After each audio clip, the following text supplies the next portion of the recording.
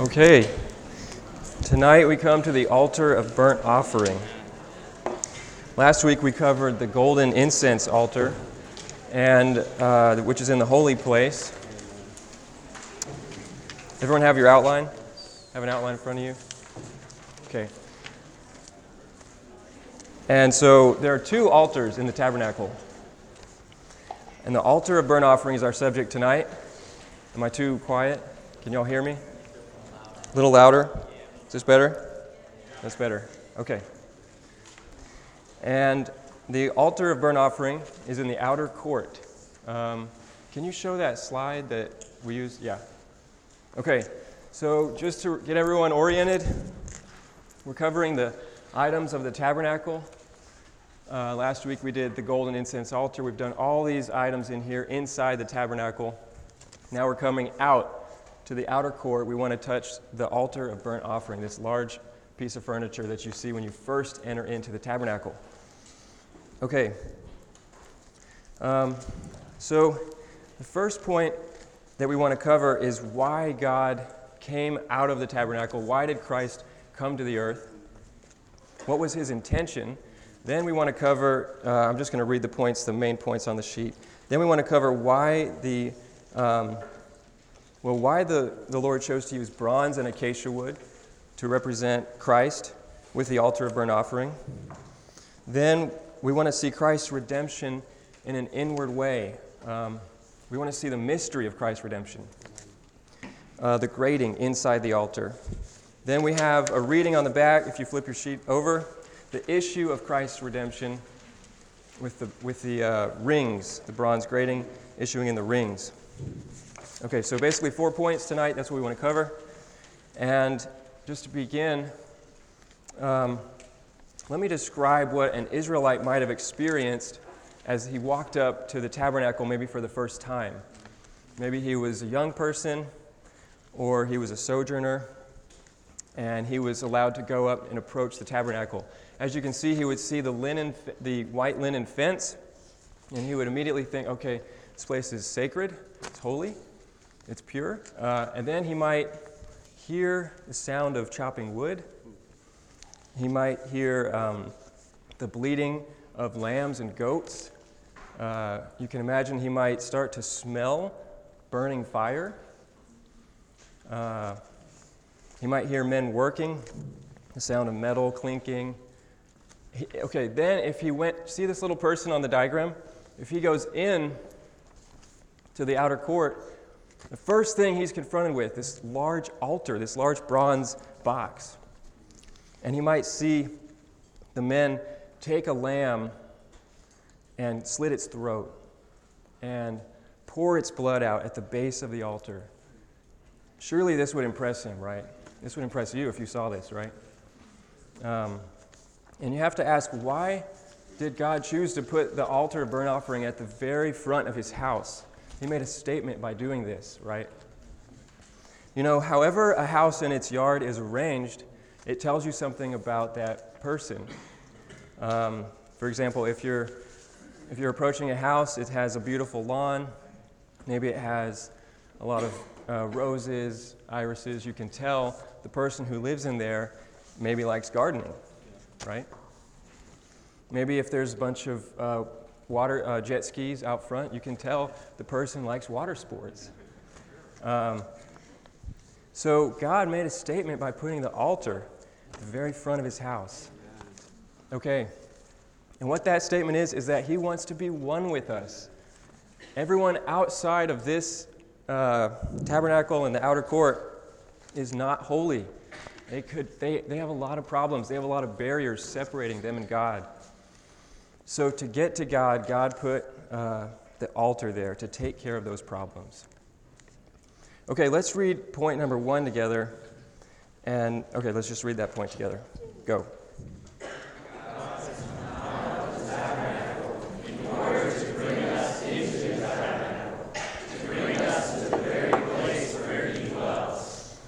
So that's God's intention. Now, how can we say that he's come out of the tabernacle? Take a look at Hebrews 9:24. Can we read that together? Go. For Christ did not enter into a holy place made by hands,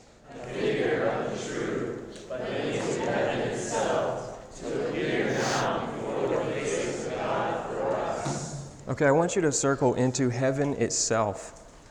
Christ, it says, went up from the earth into not a figure of the holy place, but into heaven itself, indicating the holy place is a figure of heaven where Christ came from and where he returned to with God, which also indicates that the outer court is the earth and the altar is the cross. Okay, so with this whole design, there's kind of two ends, which represent two parties. In the most holy place, you have the ark. We started this semester looking at the ark, and then we went to the expiation cover, and we talked about how that was God embodied in Christ. That's God's end. Then we have the altar at the other, furthermost end from the ark, and that's the cross. That's for us. That deals with our problems of sin. So what these two ends indicate is that for the two parties, God and man, to reach each other, they have to journey. Both of them have to go on a journey, and they have to meet at the middle. Okay, so God came from the heavens to the earth with the express intention of going to the cross. Let's take a look at Matthew 16:21 and read that together. Ready? Go. From that time, Jesus began to show to his disciples that he must go to Jerusalem and suffer many things from the elders and chief priests and scribes, and be killed, and on the third day be raised. Okay.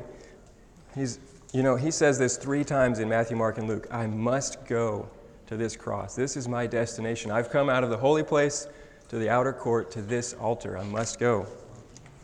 And in John 14:3, we have his own words, an indication or kind of an insight into what his intention was in going to that cross.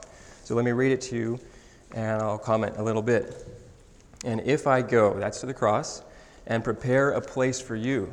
This indicates that there's the need of preparation for us to be one with God. We don't have the standing. We're fallen. We're sinful. We don't come up to God's glory. God's nature would eradicate us. He has to do a lot of work to prepare a place for us. That's Christ's death on the cross, which is such good news. It took care of our sins. It took care of Satan. He destroyed Satan on the cross. He took care of the world, our old Adamic nature. Then in resurrection, the next phrase, I am coming again. That's in resurrection. He came again to them 3 days later.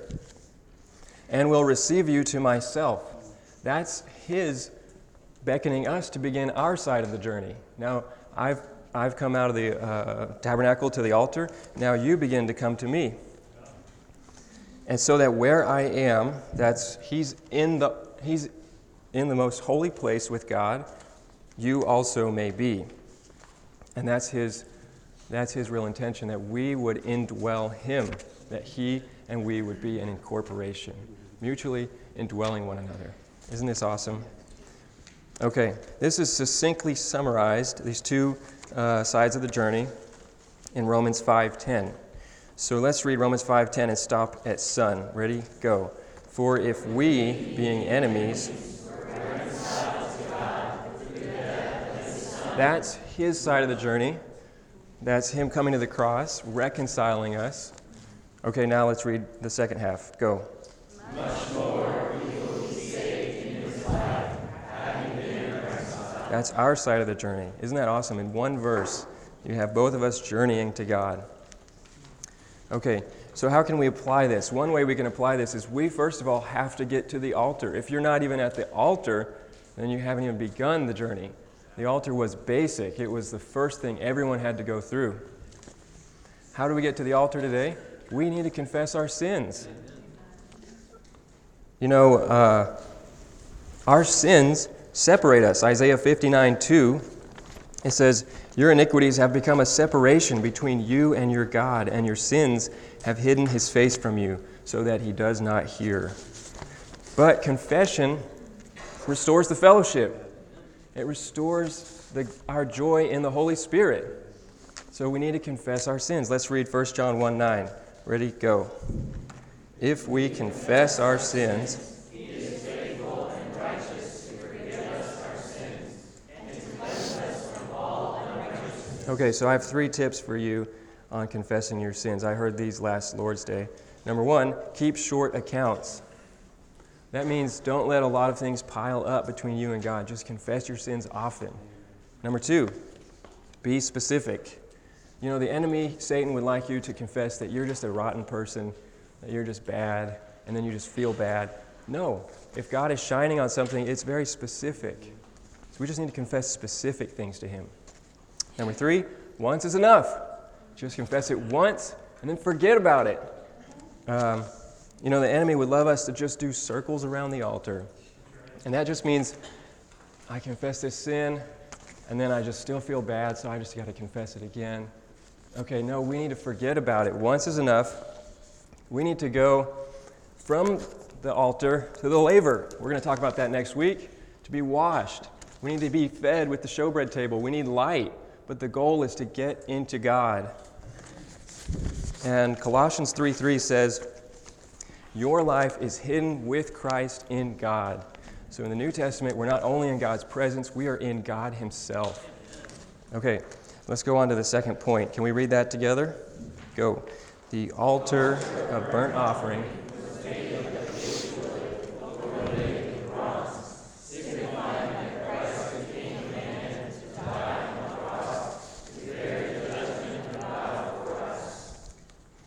And you know, 1 Peter 3:18, I put that verse down. That says, Christ also suffered once for sins, the righteous on behalf of the unrighteous. So Christ bore our judgment on that cross. And so when we say this, the cross saves us, the altar saves us, we don't mean the cross on the steeple of a church or just the two pieces of wood nailed in that way, or even just that form of execution. A lot of other people died on crosses, they didn't save us. We mean the humanity of Jesus that bore our sins and then was crucified. That's the saving element of the cross. So we see this in 1 Peter 2:24. He bore up our sins in His body. This is crazy to think about. And I heard this on Wednesday. One of the brothers prayed, Lord, you bore up my sins in your body. And that just touched me so much. So how about we read it this way? Let's read it, and instead of saying our sins, you substitute your name, okay?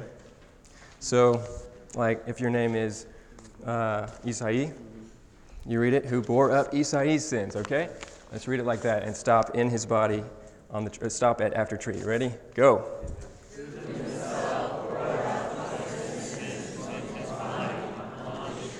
Isn't that awesome? So He bore up our sins. Okay. In order that we, having died to sins, might live to righteousness, by whose bruise you were healed. You were healed. If there's anything holding you back, this verse says you were healed. You're healed from the effects of death. You're healed from condemnation. You're healed from sin. You're healed from all kind of things. If you're wondering about not being able to go to the conference, you're healed from that. Okay. But let's think about that story of the person going up to the altar back in that time. And imagine this time that the person had committed a sin. They had something wrong, and God had commanded they had to bring a lamb to offer to pay for that sin. So you're going to the altar, you're leading this lamb maybe on a rope or something, and you go through the gate. What do you see there? Do you see the acacia wood of Christ's perfect humanity? You know, Christ had perfect humanity. He was strong enough to bear in His body all our sins up on the tree. Do you see that? No. It's all bronze. Can you show the next slide? This is like a recreation someone made. This is plates of bronze covering the altar. It's striking. There's no wood. It's all bronze. That's all you see. So the backstory on that bronze is very significant. So basically, what happened with that particular bronze was Moses and Aaron were leading the people when suddenly 3 men rose up in rebellion, and then it quickly spread. Soon there were 250 other men, leaders, well-known men, and they were rebelling against Moses and Aaron. And they were saying, you're going too far. We should be able to lead the people. And the 250 men brought bronze censers before Jehovah and offered incense. And they did this presumptuously. God hadn't commanded them to do that. And Moses and Aaron appealed to Jehovah, and he judged everybody. It was awful. The earth opened its mouth, and the 3 men and their families descended alive into Sheol. And then fire came forth and consumed these 250 men. Then Jehovah told Moses to tell Aaron's son to go pick up the censers from the burning. You can just imagine the gore and, anyway, the scene. And so they went and they picked up the censers, and he told them this verse, number 16:38. So let's read that together. The censers.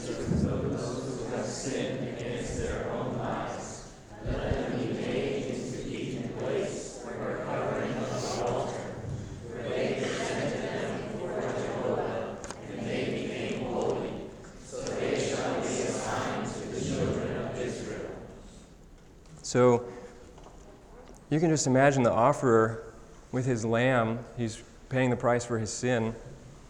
He probably knew one of those leaders, at least. They were well-known men. They were respected in the community. And he's just thinking that could easily have been me. They were leaders, and so they actually represented the whole congregation, indicating that everybody has rebellion. Everybody has sin. And God judges rebellion. So I have a problem.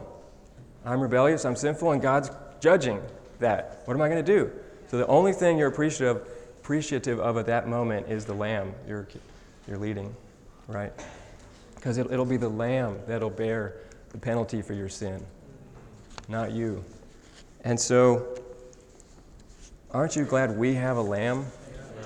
But what do you see when you look at Christ? You don't see in the accounts of his crucifixion a perfect humanity passing through everything, just straight A's. You see bronze judgment. You see God's judgment. There are 2 chapters in the Old Testament that talk about Christ's crucifixion in prophecy, Isaiah 53 and Psalm 22. I put down these verses from Isaiah 53. I feel like we should just read them together, brothers 1, sisters 2, and we'll just see the bronze in these verses. Ready, go. Who has believed our report? And to whom has the arm of Jehovah been revealed? For he grew up like a tender plant before him, and like a root out of dry ground. He has no attractive form nor majesty that we should look upon him, nor beautiful appearance that we should desire him. He was despised and forsaken of men, a man of sorrows and acquainted with grief, and like one from whom men hide their faces. He was despised, and we did not esteem him. Surely he has borne our sicknesses and carried our sorrows, yet we ourselves esteemed him stricken, smitten of God and afflicted. But he was wounded because of our transgressions. He was crushed because of our iniquities. The chastening of our peace was upon him, and by his stripes we have been healed. We all like sheep have gone astray. Each of us has turned to his own way, and Jehovah has caused the iniquity of us all to fall on him. He was oppressed, and it was he who was afflicted, yet he did not open his mouth. Like a lamb that is led to the slaughter, and like a sheep that is dumb before its shearers, so he did not open his mouth. By oppression and by judgment he was taken away. And as for his generation, who among them had thought that he was cut off out of the land of the living for the transgression of my people, to whom the stroke was due? Isn't that striking how much it looks like God's judgment is upon this person here? In fact, the people around didn't even realize it was because of their sin. They thought, surely God's judging this person. It looks like a horrible thing. No one would want to be around him. He's just being smitten. And yet that was our Christ. Okay. So how can I apply this? I was just thinking about applying it with this verse, number 1638. the last sentence, it says, so they, the bronze plates, shall be a sign to the children of Israel. You know, we need a sign that God is judging and that we have a substitute. So the sign there is just kind of this permanent reminder. And so we preach this Christ as a permanent sign to everyone that God is judging, that they're sinful, that they're going to fall under judgment. If they don't take Christ as a substitute for their sins, it's going to fall on them. If they don't come up with a lamb, they're going to have to get on the altar. So this is our preaching. This is our message. This is our gospel. And people believe. That's why I'm saved. I was with this young junior hire a couple years ago from Afghanistan. He had moved here with his family. His name's Redwan. Some of y'all know him. And he asked me, I was in a home meeting with him, why do I do things, why do I keep sinning? I can't remember the exact wording, but it's something like that. What do I do about this? I said, we all sin. I just shared a little gospel with him. I said, would you like to accept someone who could save you? He said, yes. And we prayed right there. People get saved if you just speak this. We preach Christ crucified. Okay, then I was just thinking if there's anybody here who has not accepted Christ, this would be a great moment for you to bow your head and pray and accept the Lord. How about that? So how about we just pray a simple prayer? You can pray it with me if you want, if you've never prayed to accept Christ. So, Lord Jesus, thank you that you are the Lamb of God. Thank you could bear the sins of the world. I need my sins taken care of. Lord, bear up my sins in your body on the tree. Thank you, Lord Jesus. I love you, Lord Jesus. Amen. Okay, then let's go to number 3. The grading is the most important part of the altar, for it depicts the mystery of Christ's redemption. And so if you look at Romans 3:24, let me read it to you. It says, redemption is in Christ Jesus. It's very interesting. It doesn't say by or from. Colossians 1:14 also says, in whom we have redemption, the forgiveness of sins. And Ephesians 1:7 is very similar. So, you know, there's another chapter in the Old Testament that describes Christ's crucifixion, Psalm 22. Isaiah 53 describes it kind of from the third person, like he, him. Psalm 22 is written by David, and it's first person. So you get an idea of what Christ is thinking, what he's going through. So let me just read you a couple verses from Psalm 22. Verse 1, my God, why have you forsaken me? Why are you so far from saving me from the words of my groaning? All who see me deride me. They sneer at me. They shake their heads, saying, he committed himself to Jehovah. Let him rescue him. Let him deliver him, since he takes pleasure in him. But you are the one who drew me forth from the womb, who made me trust while at my mother's breast. I was cast upon you from birth. From my mother's womb you have been my God. Do not be far from me, for trouble is near, for there is none to help me. Then it goes on with verse 12 through 18. So how about we read these together? Same thing. Brothers on 12 and sisters on 13. Many bulls surround me.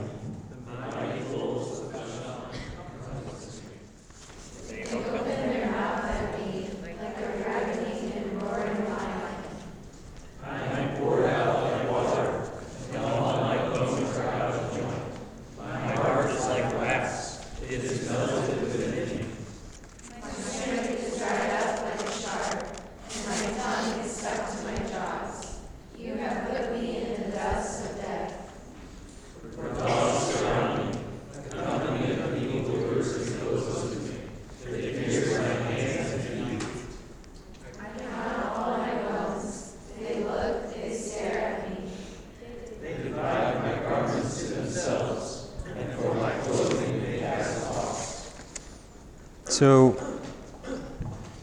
I was just thinking, how to kind of convey this. A person really makes decisions inwardly, and a person's inward being is really what matters. Oftentimes we look at the outside, but God definitely looks at the heart. That's why he chose David over Saul. Saul was much more fitting, we would think. He was taller, more powerful maybe, more well connected. David was the last. He was just a shepherd. But God looks at the heart. God values the inward parts of a person. And we all know Christ suffered outwardly. That's a given. It's the most, everyone knows he was pierced, his hands and his feet. But have you ever considered that his inward sufferings exceeded his outward sufferings? Verse 14 says his bones are out of joint, and it says my heart is like wax. It's melted within me. There must have been something very hot burning within Christ to cause his inward organs to melt, to be like melting wax. His strength is dried up like a shard. And then you have put me in the dust of death. It was God, not just man, who killed Christ on the cross. So, Christ's redemption is signified by the altar burnt offering, but the inward aspect of Christ's redemption matters the most to God. And he described in Exodus 27:4, if you could flip your sheet over really fast, a grating of bronze. And you see the grating, there's a little image what it might have looked like. The grating inside the altar was kind of like a barbecue grill. It was where the wood was placed. It was where the animal was. Everything was burning right there. And the altar was like 7.5 feet by 7.5 feet. It was very large and 5 feet tall. And the grating was right in the middle. So it would have been hard to see if you were just not a priest. If you were just looking at it from like this angle, you can't see it. It signifies that there's an aspect of Christ's redemption which is hidden, which is a little bit mysterious. All we can gather from the prophecies is that Christ suffered more inwardly than he did outwardly, as evidenced by Psalm 22:14, Psalm 22:1, which again is, my God, why have you forsaken me? Out of all the people, I've been with you for eternity. And now at this moment of my most dire need, you have forsaken me. I don't know if you can touch the depth of Christ's suffering here. People were against him. And now God, his Father, turned his face away. He couldn't bear to look at this one because he had made him sin itself. He was the unique sinner. He had to leave him for a while economically.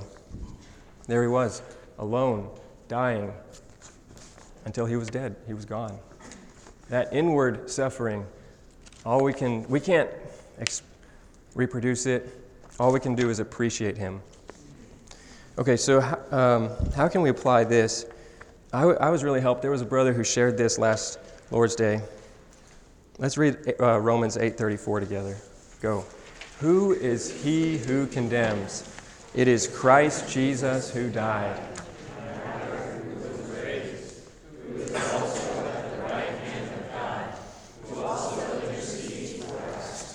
So Paul, he came to the conclusion that nothing could separate him from God's love. God had gone to the extent of not sparing his own son. Romans 8:32 says, indeed, he who did not spare his own son, but delivered him up for us all. And then a little bit before that, he says, what then shall we say to these things? What shall we say to these things? If God is for us, who can be against us? Isn't that good news? So the application is, who is he who condemns? Do you condemn yourself? It is Christ Jesus who died, and rather who was raised, who also intercedes for us. We have a man on the inside. Wow, we are inseparably united to God's love. Okay, so I think that's good for me. Let's flip the sheet over. Let's group up. Now this reading is a little development. It's about the issue of Christ's redemption with these rings signifying the Spirit. Okay, so let's group up. Let's get into little groups, read this for a little bit, and then we'll have some overflow.